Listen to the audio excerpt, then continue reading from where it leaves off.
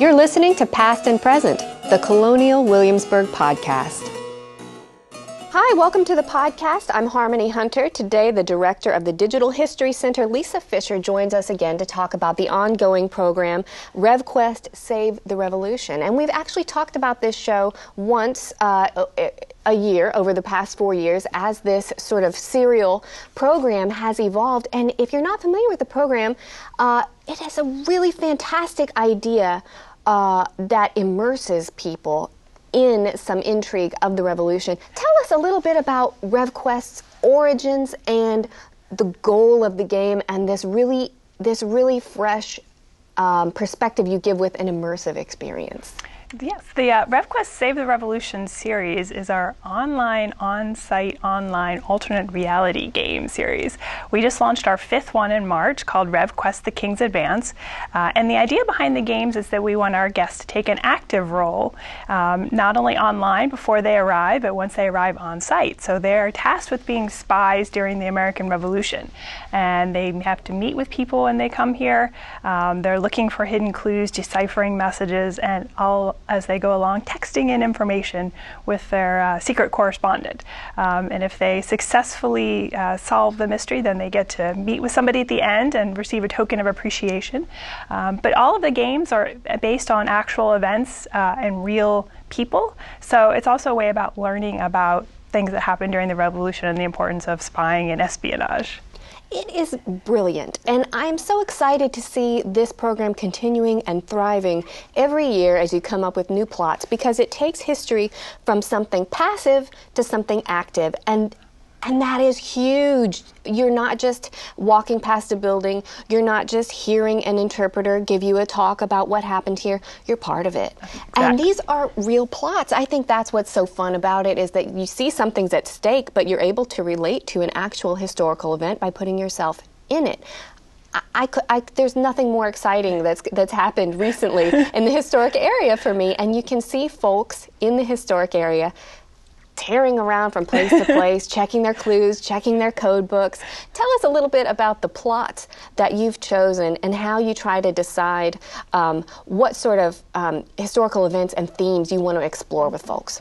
Yeah, it's always fun when we sit down to create a new game to have to think about, well, what could we use this year? That's sort of the challenge, but it's also a lot of fun as we go through different events and think about, well, what could actually be a game and be sort of a spy mystery. So this year's game, RevQuest The King's Advance, is set in 1781, and it's actually about the contest for Virginia. So we're actually bringing it very much local and asking our questers to help us save the Commonwealth. And it's obviously a very important piece for both sides during the Revolution. There are a lot of supplies in this area, and so if the British had captured Virginia, then there would have been, the Revolution might have turned out differently. So this year's game, the questers learn that General Phillips has been in Virginia for quite a while. It's the spring of 1781, and Cornwallis is coming up from the south. So these are both key British generals. Exactly, okay. Yes. So suddenly we have two big British forces that are going to be converging on Virginia, and so we need to know what we're up against. So you begin when you arrive on site with a video introduction, and this year you meet with Thomas Jefferson and the Marquis de Lafayette, who are the ones who actually task you. Jefferson is governor of Virginia at the time, so he obviously really needs your help to save the state. So we need to know more about what this combined British force is going to be, so that Lafayette can do his best to prepare to defend. So that's where the questers come in, and we need their help to help figure out that information. So as you're choosing these plots year after year, are you trying to choose angles that will maybe surprise people by what they learn, by who the heroes are or who they think the heroes are? What are some of the other more subtle messages you're trying to pass to people as they play this game? Well, we want them to become more familiar with some of the choices that people were making during the Revolution, that it wasn't necessarily, an easy, cut and dry patriot or loyalist, that there were a lot of sort of nuances and different things going on that people were having to make their own personal choices about in terms of what their actions were going to be, what their beliefs were. And so obviously if you have a war going on around you, that affects so much of your life. And so we're trying to get people to think a little bit about what that would have been like. But at the same time, it's also meant to be a fun experience. And so it's great for us to be able to watch questers playing, partaking the mission. We'll watch them, as they're trying to figure out clues, as they're finding different secret hiding places around the historic area, and meeting with the people, because I think that's the biggest sort of fun part of the game is the actual interactions with our staff who help them along the way and will reveal information. So I think that's something that is unique among all games in museums out there. We're one of the few, if not the only one, that really has that personal interaction. You're meeting another costumed agent who's passing you a little tidbit of information. Exactly. Well, I know what I'm most excited about with RevQuest, but as part of the team that's created it, what is the part of its success that pleases you most? What are you most proud of as you look at as the 5th year of the series? I think it's the fact that we're seeing more and more people each game. We have more people playing. So last year was our biggest RevQuest, The Old Enemy. That was our biggest game to date.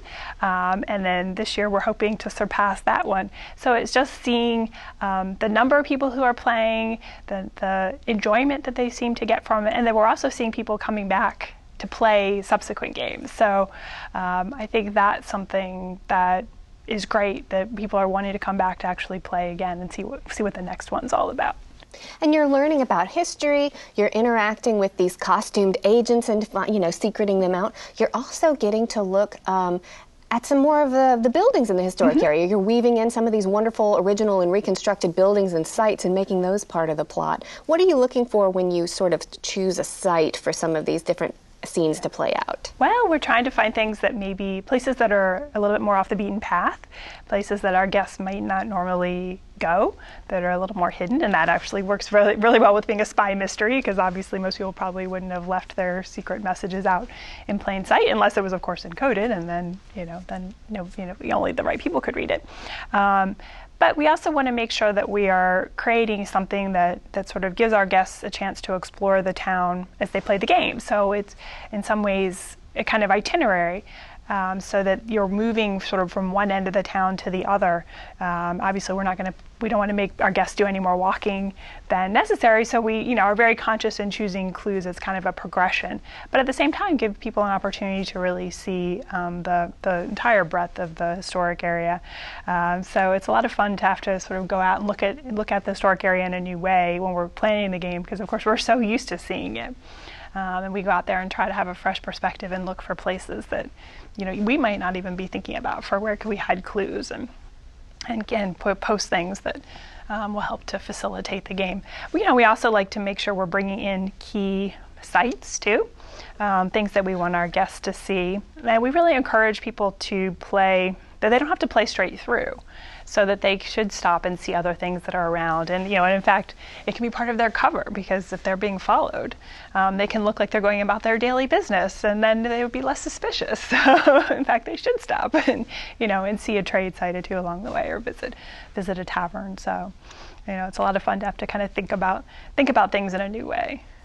So if people are listening to this show and they're thinking, I want to do that this summer when we take our family trip, where do they begin? You mentioned this is online, on-site, online. For this summer's quester, for this summer's visitor, where do they start? Well, they can go to the colonialwilliamsburg.com website, search on RevQuest, and that will pull up information on how to play when they arrive. There also is the link to the online mission. You don't have to do that before you arrive, but we'd love it if you do that. It actually starts the game. It's set just a little bit before the on-site mission, and then the website will give you information about what to do once you get here. You can pick up your materials at any ticketing site. So the Visitor Center or the Pit Store are good ones, because they are both also showing the video. At no extra cost? At no extra cost. Yes, RevQuest, the King's Advance is included with any Colonial Williamsburg admission ticket except the sampler ticket. So if you have any ticket, you can play. Once you pick up your materials, you see the video, and then your first thing, you begin texting in, and it'll tell you where to meet your first secret agent.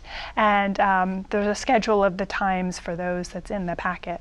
But during the summer, it's essentially every half hour during the sort of regular day. So. Well, it's so great to see you, and it's so great to be able to see this team of minds creating plot after plot to really take something that's already exciting, spying and intrigues and plots, and really take people and put them right smack in the center of it. Lisa, thank you so much for being our guest today, and I hope that all our visitors take a chance to come play RevQuest while they're here. Thank you. So thank you.